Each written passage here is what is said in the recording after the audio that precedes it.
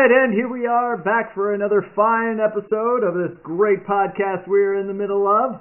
We are on episode 5 in the sequence that was filmed, but of course this was the first episode that actually aired. But before I get started on anything else, let's send it over to Houston and say hello to Ken. Live long and prosper. Excellent. Well, here we are. The Mantrap. The first episode aired. How about generally? What are your thoughts on this episode? Well, it's a classic horror story. Innocents wander into the lair of a monster. You got a series of victims before, one, you realize it's a monster, then you have to figure out how the monster functions, and then you can deal with the monster. Classic genre. Yeah. I think that there's some elements that kind of elevate this above the normal just monster episode, but we'll get to those in a few. This episode was directed by Mark Daniels. Now, Mark Daniels would go on to become one of the most beloved directors on the show, doing a total of 14 over the course of the series. Quite a lot. He would only tie that with one other guy who we had yet to meet, so we'll talk about him when we get there. This is the first guy who gets to come back, isn't he? Oh, yeah. Up till now, guys have been running over budget, going long, or they haven't quite been happy and they didn't get asked back. He goes on to do 14 episodes, which is the tied for the most. More than double any other director, by the way. He was a important figure in the development of television. He even was the guy who collaborated with Desi on the three film cameras, setting up and recording the sitcom. So he was a guy that was very respected in the industry, and both by Roddenberry and by Lucille Ball herself. So very important director in the early days of TV. This one was written too by George Clayton Johnson. He was a writer. So the author was really disappointed with the title because he had originally named it as Damsel in the Dulcimer, which was it was a reference to, I believe it was a Tennyson poem he was referencing there. He was trying to sort of romanticize, the creature, the lost love between, the guy and his wife and all of that stuff. It was Roddenberry who actually made the switch to just calling it the Mantrap, because he felt that was much more prime time, action-oriented title, but the writer Johnson thought it was trite. He thought it was predictable, He goes, it's clever, it's hard-boiled, it's almost like a Dashiell Hammett-esque kind of thing. She was a man-trap. She walked in with those long legs looking for salt. I don't know what he was saying. No, he didn't say that. This is another one of the authors where the producers were like, the script's good enough. I don't know that Roddenberry needed to put his imprint on it, that the story kind of stood on its own.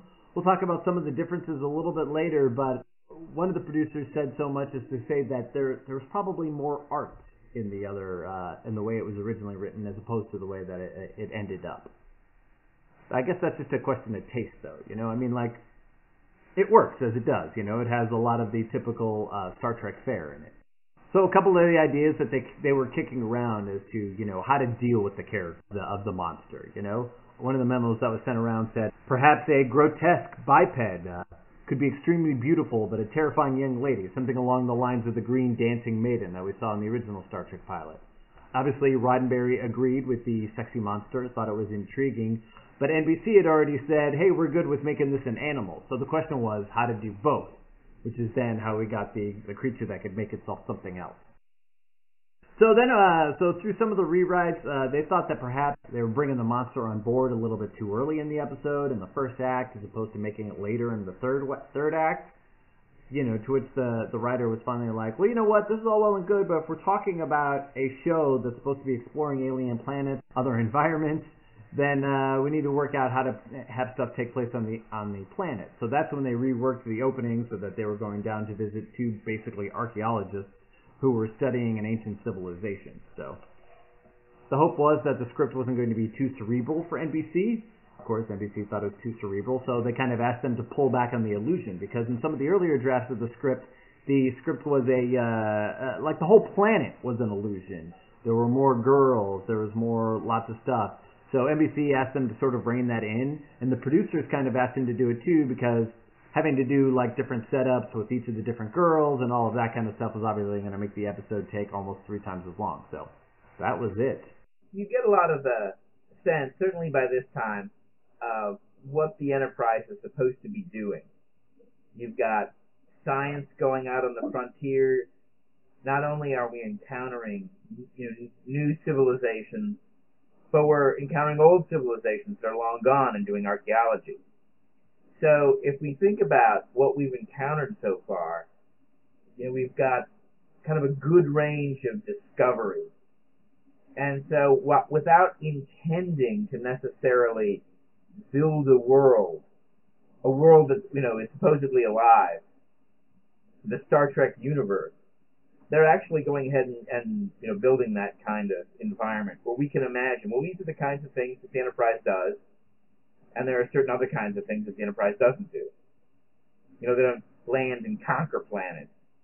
Right, exactly. Well, we've seen, obviously this is the first episode that aired, but as they would see, and as we have already seen in past episodes, there's a lot of things where they're dropping off medicine, or they're making this one is just a casual routine, like, hey, we gotta check these people out, make sure they're A-okay, that kind of stuff. Visiting colonies, that just seems to be part of their purpose out there, as opposed to just always constantly fighting Romulans or whatnot. Yeah, so there's a lot of science going on, kind of in the background. They're gonna land and do a geological expedition, which is what we saw in The Enemy Within. They're gonna interact with some archaeologists, make sure they're okay, perhaps deliver some equipment, perhaps return some findings or some relics or whatever to a museum or whoever is funding Praetor. Exactly.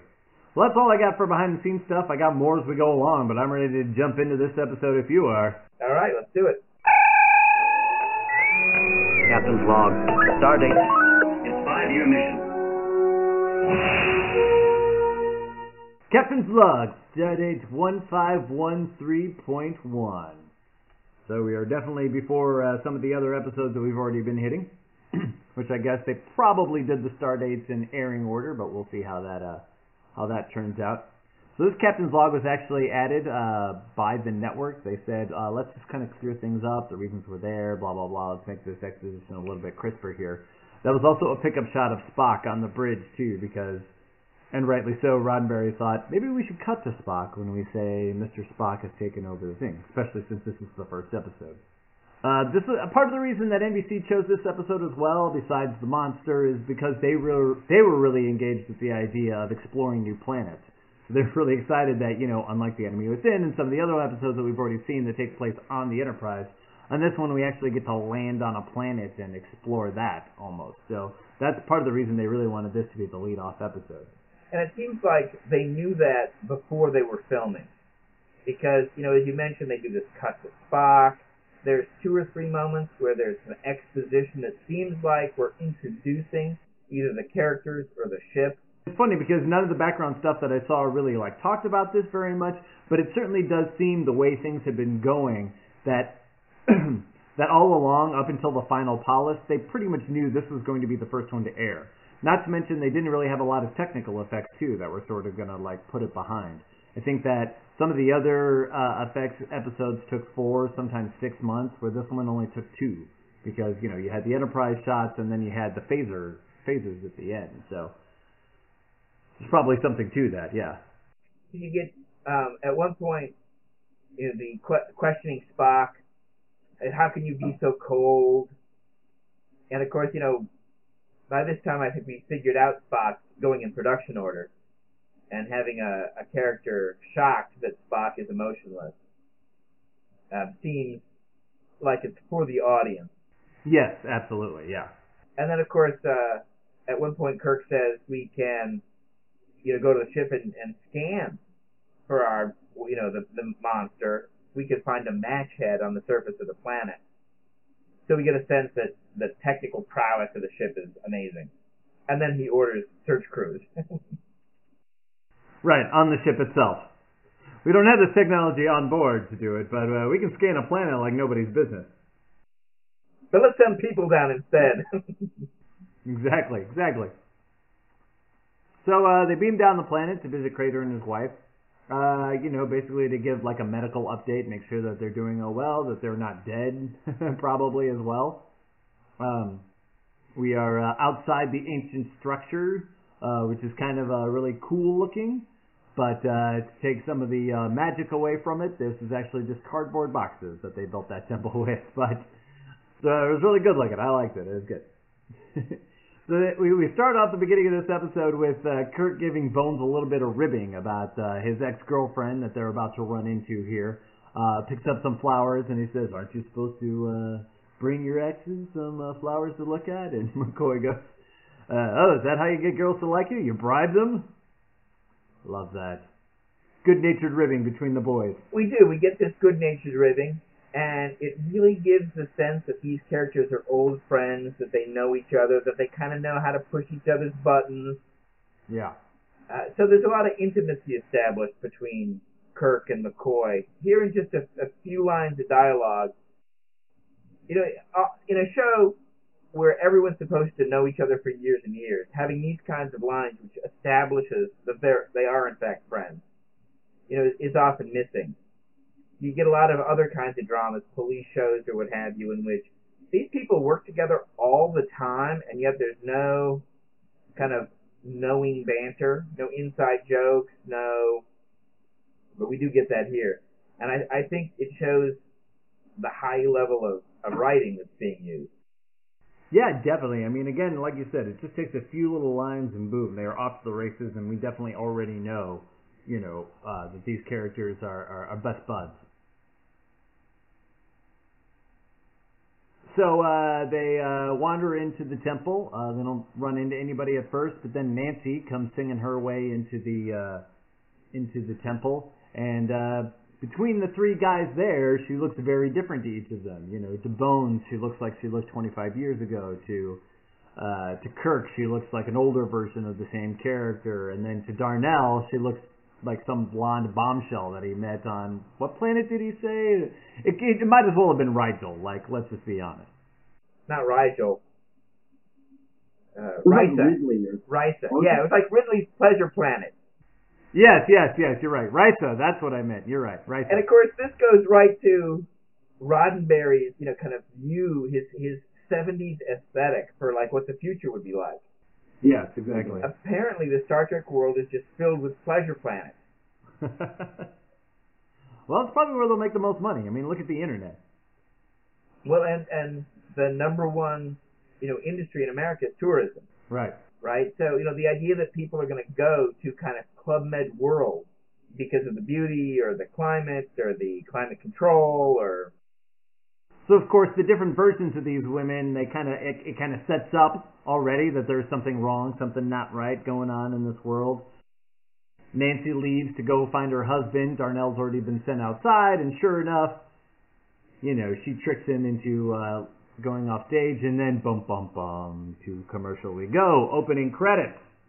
When we come back, there's a captain's log, but this is additional entry, and it's another one of those entries where it's almost as if he's going back and adding to what he was already posting in the captain's log, because he's like, hey, just remember that, you know, well, unbeknownst to all of us, we were seeing three different women, you know. In the future, it doesn't work this way. So we've seen this once with The Enemy Within, and we're seeing it again, these kind of logs from the future, like after the mission he goes back and adds some supplemental details. Yeah. And at some point they just drop this, and the captain's log becomes much more current narration. Yeah, present time. Yeah. That was actually my question. I was like, do you remember this happening a lot? So thank you for answering that, because sure enough, I don't remember it happening a lot at all. This may be our only other example of that. So when we get back, Crater has found his way to the Starfleet staff. He's very resistant to pretty much everything, including a medical scan, which I'm sure at this point we know why, because he was protecting his wife, or fake wife, or whatever we want to call it. But I'm sure they're married in common law. Well, at this point, it's been 2 years. That's right. right. That's right. They've been living together that long. Well, maybe 2 years. We don't know. He's not even sure at the end how long they've been playing this little ruse of house. So then there's a discrepancy in the description, right? Because Bones says, she looks like she hasn't aged a day. And Kirk's like, well, she does have a little gray hair. He's seeing it one way, he's seeing it the other one, but Kirk kind of plays it off like he's just lovesick, you know what I mean? And then all of a sudden we hear Nancy scream outside, and Kirk, like a shot, is like, boom, pulls the phaser, runs right out the door before anybody even knows what's happened. We find Darnell, he's dead, he's got the sucker marks all over him. I thought it was pretty obviously sucker marks, but apparently they didn't on the show. Maybe that's just because I have more information than they did, I'm not sure of that. Sorry, you can already tell, too, that Nancy is sort of like making up this story about the fruit. Again, something just doesn't seem on the up and up. You don't quite know at this point what it is, but Kirk is very pissed off about losing his crewman. He is very upset at this point, and I think that's something that continues into the next couple of scenes. And then let's pause and think about Darnell here for a minute. Okay. Of course, he's dressed in yellow. Yes. And this might be a good time to shatter the illusion of the red shirt. Right? So, up till now, if we start counting the number of people who either die or disappear or, don't return to duty, it's all basically blue and gold. And it's really in Season 2 where we'll get a lot of security personnel specifically who'll die. Seasons 1 and Season 3 are either a mix, everybody gets it a little bit evenly, or in Season 1, it's actually slightly more gold and blue. And Season 2 focuses on security personnel, not just, and they're unnamed. They're spear carriers, right?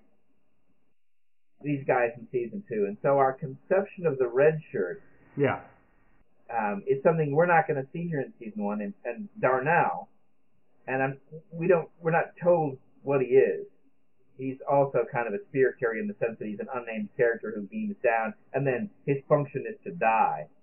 As opposed to, for example, finding out that he was the ship's archaeologist, or that he had some other kind of...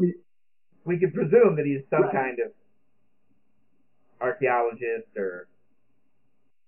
Yeah, or even just a medical doctor, because that's why they're there, so he could have just been some kind of technician who was going to, if something needed to be, some kind of, thing needed to be ran. Yeah, there's lots of reasons why he's dressed in blue and he's there. So then we get to the scene that you were just talking about between Uhura and Kirk, where, Uhura and Spock, where, they're talking about, she's trying to make conversation with Spock and it's not going very well. She's even loading him up with questions. Yeah, no conversations are being had, Mare. We find out that there's no moon on Vulcan, so that's an interesting piece of information. And as you said, here we are because it's the first time learning that Vulcans and their lack of emotion. I also wonder, there's a scene like this, and then we'll get maybe 2 or 3 others during the series, that this isn't the raw material that they built the reboot Spock and Uhura out of. Oh, yeah. Very possible, very possible. So we go to what they call the dispensary, which certainly seems like the sick bay, but maybe it's the morgue, or maybe it's some kind of other medical thing. I don't know. It was weird that they called it the dispensary the whole time, but that's what they said. We go down there. The plant excuse is a wash. It doesn't work. But Bones can't find anything wrong with him. He's trying to think of other things, but he can't find anything wrong with him. Tries to kind of take his mind off it. He should just get up and walk away. Exactly. He should just get up and walk away.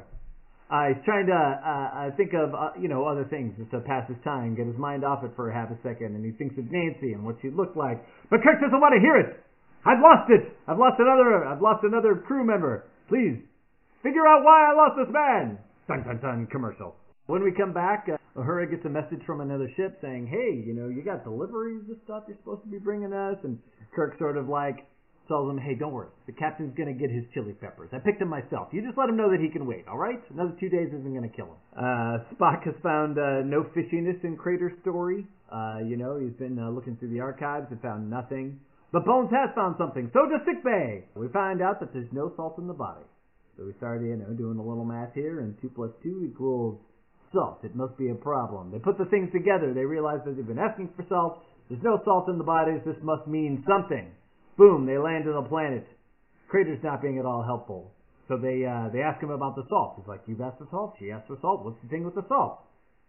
So he's like, well, we're just down. He brings out this little like canister that has like, well, I don't even know, like an eighth full of salt pellets. And Kirk says something that I love that is so like, again, Dashiell Hammett like. He's like, I don't like mysteries. They give me a bellyache, and I got a heck of a one now.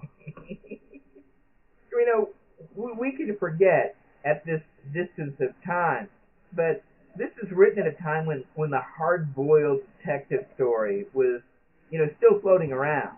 And while we don't necessarily think of the mid-'60s as being, you know, it's still active, it's only a few years ago where movies and TV and novels and every kind of, you know, thing would have really enjoyed these kinds of stories. So, to find someone who's still able to write in that style or thinks this is a good moment for some hard-boiled commentary, not terribly surprising.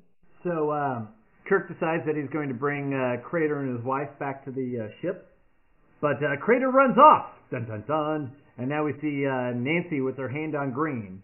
Doesn't quite give it away, but I think that if you're very smart, that you've probably figured out something's going on now. I was wondering, because it's not only, it's only 2 minutes now past here where, they find Sturgeon, and then Nancy turns into green, right? So I was wondering, should this mystery have lasted longer, or are we following a good story pace here? That's a good question. I think it ultimately comes down to what do we want to get out of this episode? Is it a monster story, or is it a story about our crew and their encounter at this one particular location? As you said, there are only so many stories to tell, it feels like, sometimes in the Star Trek universe. So it's like, how many different ways can we tell the same story? Even if we haven't told the story yet, what, further down the line are we going to need another story that's similar, and are we going to take it in a different direction? So, yeah, definitely, I think that, I think that where they're going for, where this story ends up, is really interesting. Well, you can also write the kind of story in which theoretically there's a monster running around, but it's really all about, something else, like Kirk and McCoy or Kirk and Spock. It's about the characters. We're learning things about the characters. And, whatever the plot appears to be about, that's really the B story. So, there's a tension. How much do you want to make this the monster story, and how much do you want to make this a story where we're going to, learn about the crew, learn about the ship, or have some character development going on? Yeah, exactly. So then we see Nancy turn into green.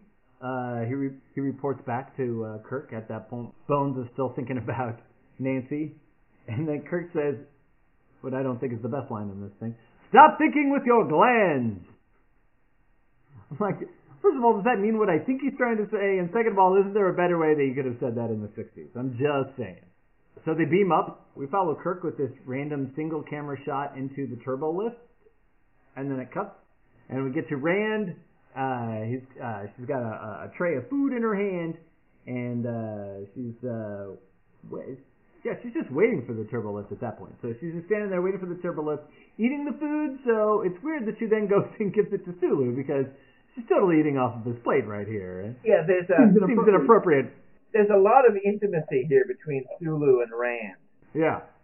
Why is the captain's yeoman bringing Sulu dinner? Why is she eating off his plate? Why, when the food is delivered, do they then have a long conversation? Yeah. We get more Sulu-Rand connection here than we will at any point up until Star Trek VI, The Undiscovered Country.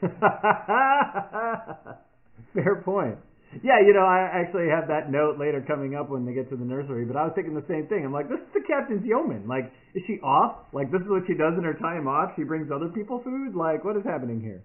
Or are they friends? Yeah, exactly. Or, do they have some kind of relationship? Whether it's, just their pals or something else. Something more. Well, they could, like the same music or... Right, exactly. Some of that Vulcan lyre music. Literature, it's impossible to say because they don't discuss it. Just Vulcan know lyre. that there's more to their relationship than crewmen on the same ship. Yeah. So Green tries to grab for the salt. Rand slaps the hand away. She ends up going onto the turbo lift. Green, jumps into the turbo lift. And so, here, it's funny behind the scenes story is that they went around looking for, what would a salt and pepper shaker look like in the future, right? Right. I mean, like, A, we have to let the audience know what it is, right? So, but B, is it going to look different? Is there going to be, blah, blah. So they found these oddly shaped Swedish chrome salt and pepper shakers, but Roddenberry again said, I don't know if the audience will even know what that is. So they found these other ones at JCPenney that worked just as well. But funny story, I know, right? But funny story about the chrome ones is that they ended up repurposing that for the little scanner that McCoy uses earlier in the episode. So there you go. Clever use of found props. I just brought you some salt and pepper shakers. Salt and pepper shakers, you say? They're medical scanners. Yeah, exactly. Or both.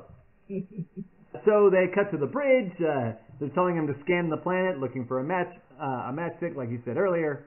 And he's like, no, we haven't found her yet. Well, let's expand the search. So then he hits a button to expand the search, and the sound effect that plays there for like 2 seconds is like, what? I don't even know what they're trying to accomplish with that thing. It was just a weird sound effect. So Rand exits the turbo lift with Green stalking her and follows her.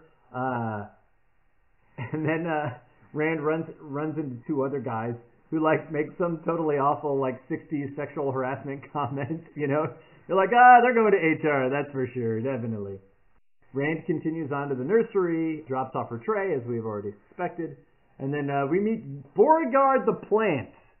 This little cheesy little thing that they've got here. This is really funny, in a little memo that got passed around from Roddenberry, he was talking about the plant, and he says, it's fine if you leave it, if we got a plant that moves, that's cool. If we even have one that makes sound, that's fine. But let's not take it much further, all right? Because it's going to get a little too outlandish. I would question whether or not that happened anyway, but that's just me. Well, you don't want a plant that gives one line. Right, exactly. Let's not do that. So Green finds his way into the nursery, again just staring at the salt shaker that's on the planet. But then Beauregard starts going crazy, and off runs fake Green out into the hallway. So there's this nice little bit of direction that starts here, but that continues through all of the next few times we see the salt creature as a doppelganger, where they put their finger up to their chin while they're thinking, So it's this nice little direction, exactly. This nice little direction that sort of lets you know that the creature's still there. He's still inside whatever's going on with Sulu or with Nancy, or I guess he never becomes Sulu, but with Bones or with Nancy or with the random crew member that talks to Uhura. They all do it. So we're seeing a lot of Janice Rand. Here we saw she had an important role in The Enemy Within. She's got an important role here. We're going to see her again in Charlie X with some important stuff going on. And in one sense, this is kind of when Rand has the most relevance in the show. Mm-hmm. And it's hard to tell at this point why we're at peak Rand, why her role will eventually be cut down a little bit. But this is the time when we get probably as much Janice Rand as we're ever going to get. Yeah, so I think something ends up happening with the actress. I can't remember for sure. Obviously, when we get there, my book will tell me. But I think something happens with the actress. But not only that, but I think, too, that they needed to find more stuff for her to do. Because, we'll have some episodes later where Uhura becomes the woman in distress or, the clever one. I mean, we also get Chapel, too. So we're sort of like these 3 adjunct women who are all, circling, there's only so much for them to do kind of thing. Well, they'll also introduce Nurse Chapel, which they haven't done yet. And then at some point you just get a crowded cast of, ensemble, and people have to step back a little bit to make room for new characters. Yeah, absolutely, because it's a big ship. So Uhura then runs into her strange technician who we've never seen before. She's never seen before. And she's almost hypnotized by him. This is kind of the first time we see actually how the Predator works, where she's where it uses some sort of it makes you look good, or she makes herself look good and appealing to you, but she also does something that almost hypnotizes her, which we see here with her, and we see later when he's got Kirk under the under the gun. Well, she's clearly both reading your mind and influencing what you think you're experiencing. Because it's like knowing that McCoy was plumb. So she encountered this wife, Mrs. Crater, a year ago. Basically just consumed her for salt. But apparently her psychic reading of Mrs. Crater was so complete that a year or two later, she's able to go, oh, you're that guy who I need to now call you Plum, and I need to make these kinds of references so that you know I'm really Nancy. Right. So deep, like assimilation of everybody she encounters. And then the ability to telepathically make you think she is whoever you're thinking of. So her luckily gets away because she's being called to the bridge. We cut to Bones in his room. He's trying to sleep. He buzzes up to the bridge to talk to Kirk. Kirk's like, we still haven't found her. And he's like, I can't sleep. And Kirk, and I love the reading on this, he goes, why don't you take one of those red pills that you gave me? You'll sleep. It's kind of like that. He does it better than me, but I love that. That was amazing.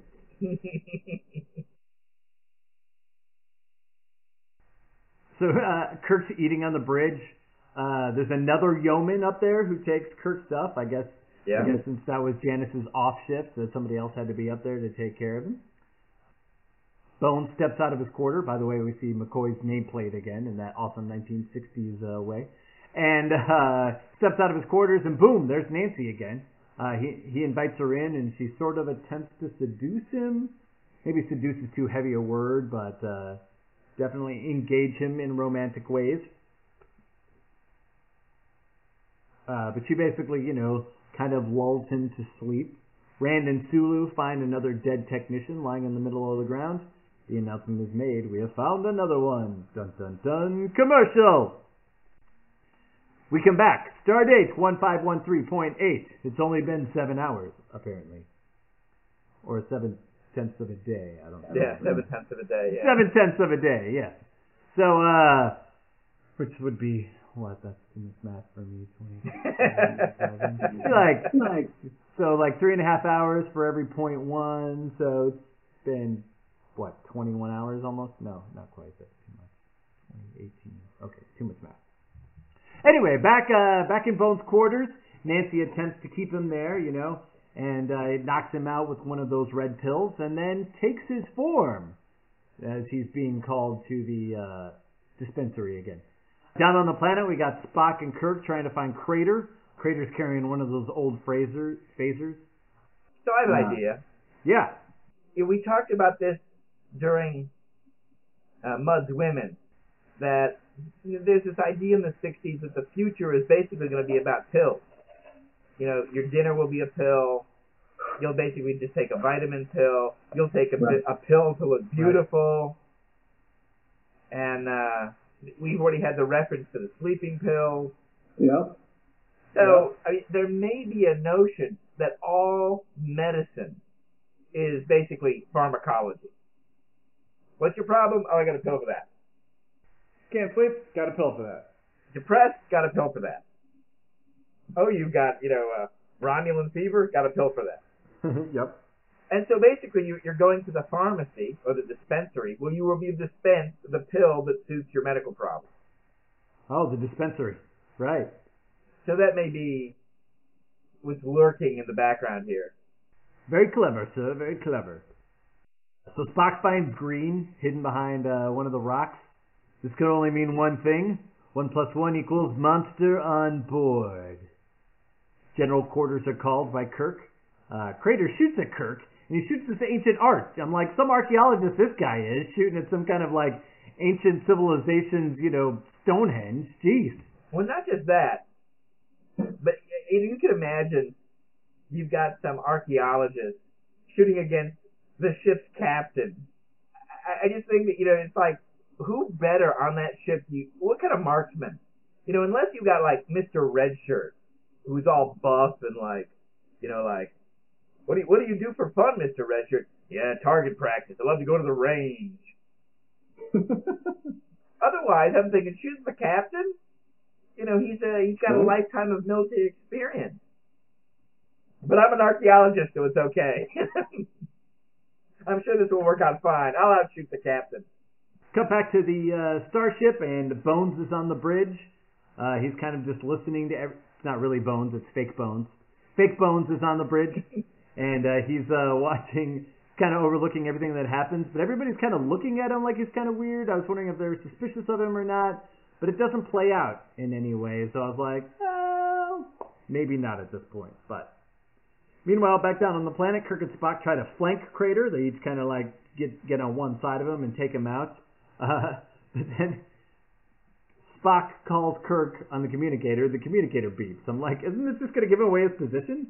I need a vibrator setting on something on one of their communicators like we have now on our phones. That'd be great. Finally, they stun Crater, and the truth comes out. She was the last of her kind. You know, another thing that's going to make it very sentimental in the direction of the creature, you know, try to make us feel bad for it.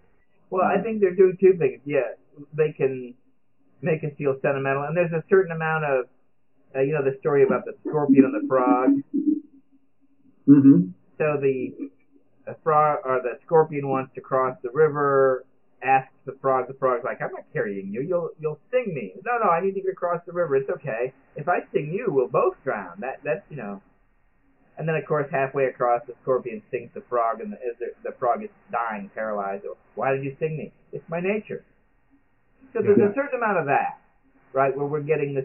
The salt creature is very intelligent, can strategize, but that also seems to just like be compelled to attack crew members. So, you know, 3 new people beam down to the planet. I got to kill one of them right away.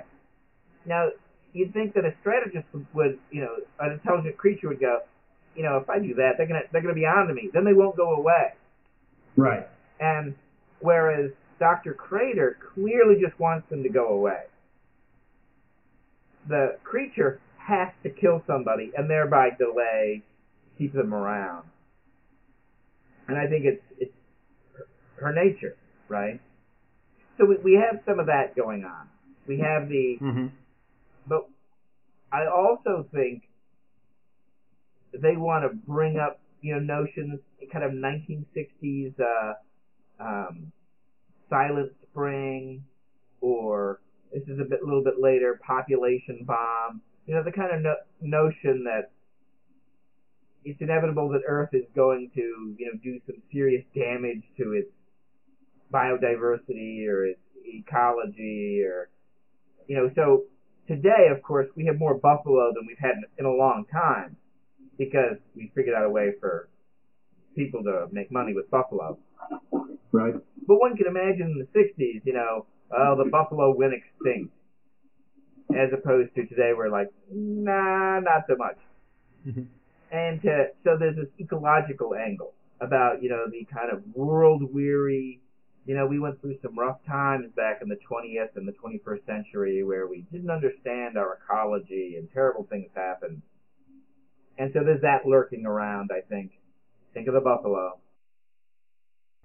We find out Nancy's dead, and they're kind of like, it's not creepy, but it's like sad almost that he doesn't even know how long it's been, because he's like, it's been a year, or was it 2? You know, it's this weird thought that it's like he's just been so comfortable with her as a companion, with this creature, that he's even lost track of time. Or maybe it's that 14, 15, 16-month period where you're not sure whether they're going to 1 year or 2. Yes, exactly. That's what it is. You're right. It's like we've been together 16 months, but, you know. Is it 1 or 2? I mean, what do you... 1.5?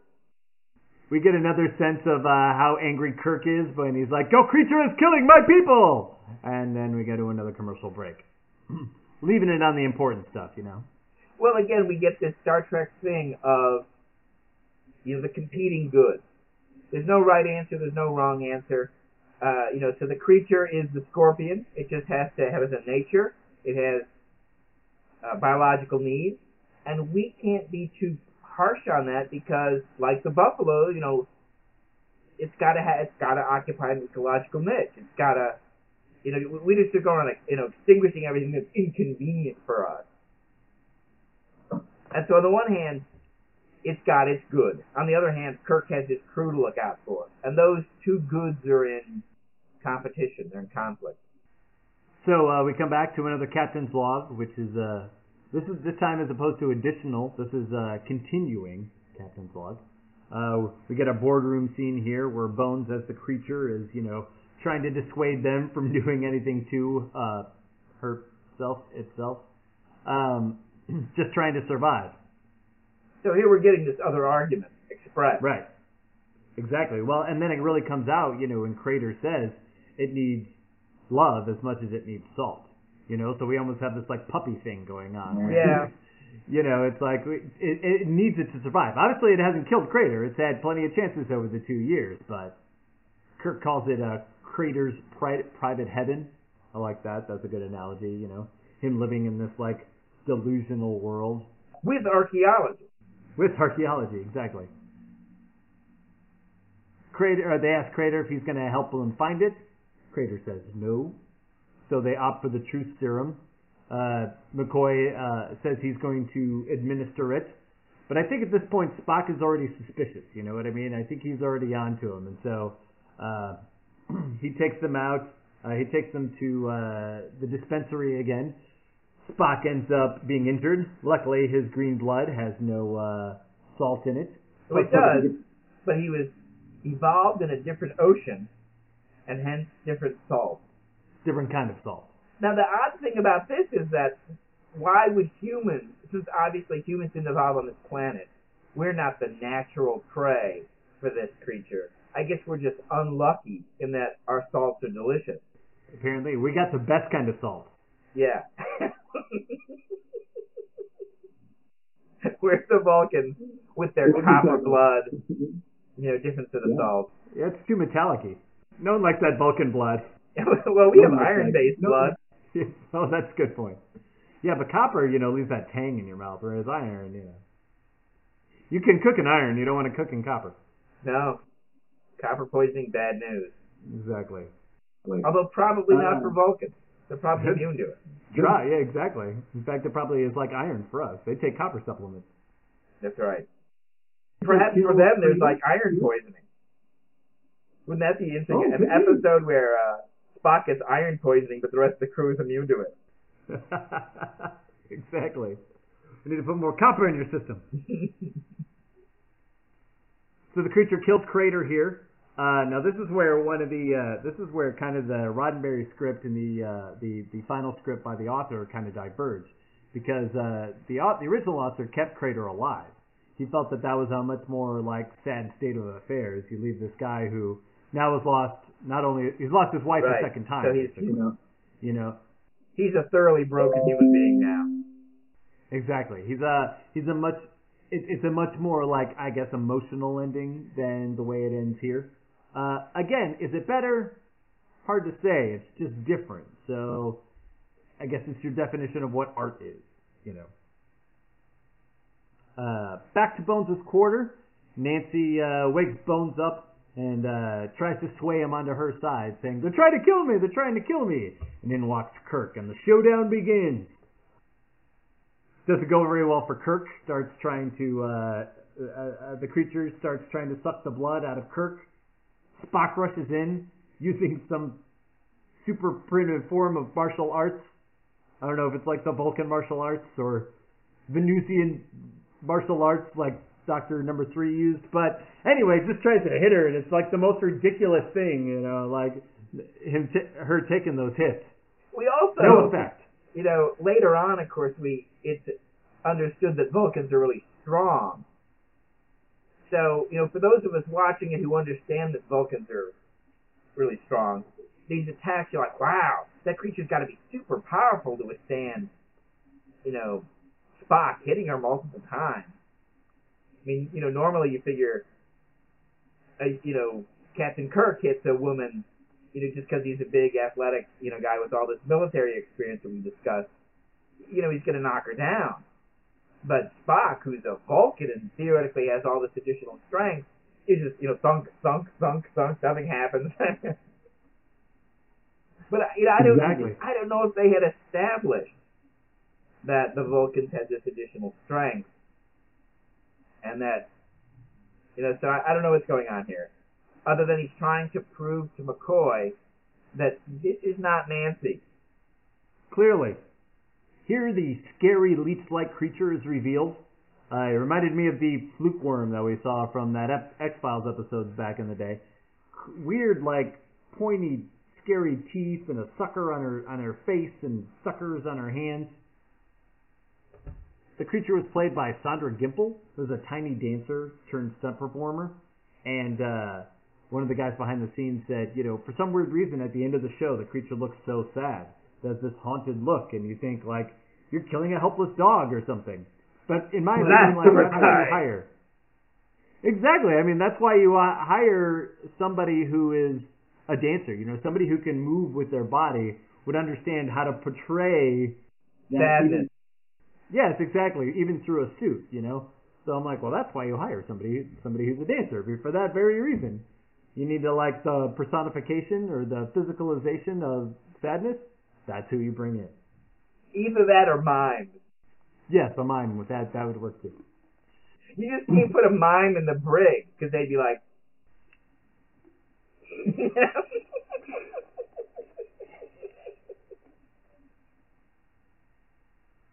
Well, thank God that never happened. All right. So Bones kills her. Obviously, it's very hard on him. He even says something like, "God forgive me" or something like that. I'm gonna be in therapy for years. Exactly. Yeah. So we get to that final bridge scene, and Kirk has his line, "Just thinking about the buffalo." And off they go on another adventure. Boom. Viewership on this night actually came out. They had 40% of the viewership that night. They still didn't take first, but clearly they were in second place with that kind of viewership. It was amazing. You gotta lament who's in third place. If 40% doesn't get you first place. Well, I can tell you who that is. Give me 1 second. The Amazing World of Ants. Yeah, right. Exactly. My Mother the Car. Oh, actually, it did win that night. Yeah, wow. So it beat the. So it was on from 8:30 to 9:30, which I still think is weird in my life. But the number 2 show was the Tammy Grimes show. I don't know who Tammy Grimes is. And the number 3 show was My Three Sons. Then at 9 o'clock, they had even better ratings.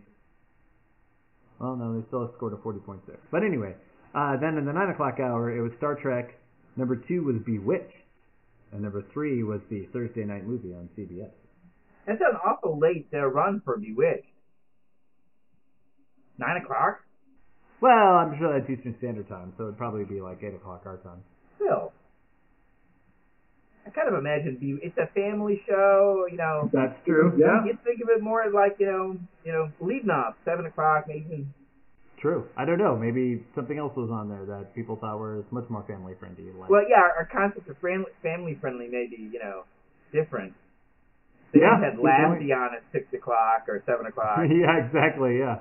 Bewitched with this attractive woman has to go on late because Elizabeth Montgomery is just a little too attractive for the 7 o'clock 7 o'clock hour.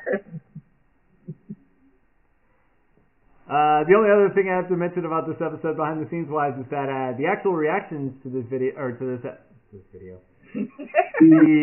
I don't know where my brain is. The reviews of this episode weren't all that great. They found the take on vampirism even a little bit too unbelievable, even for a show in the sci-fi universe, and found Nimoy and Shatner only passable. Which, to be fair, I don't think that these were Nimoy's and Shatner's best episodes either, right? Even of the ones that we've seen already. But, it kind of sucks for the first show, the first episode of a show to come out and only get, like, mixed reviews. However, it's still one of the time slots, so there you go.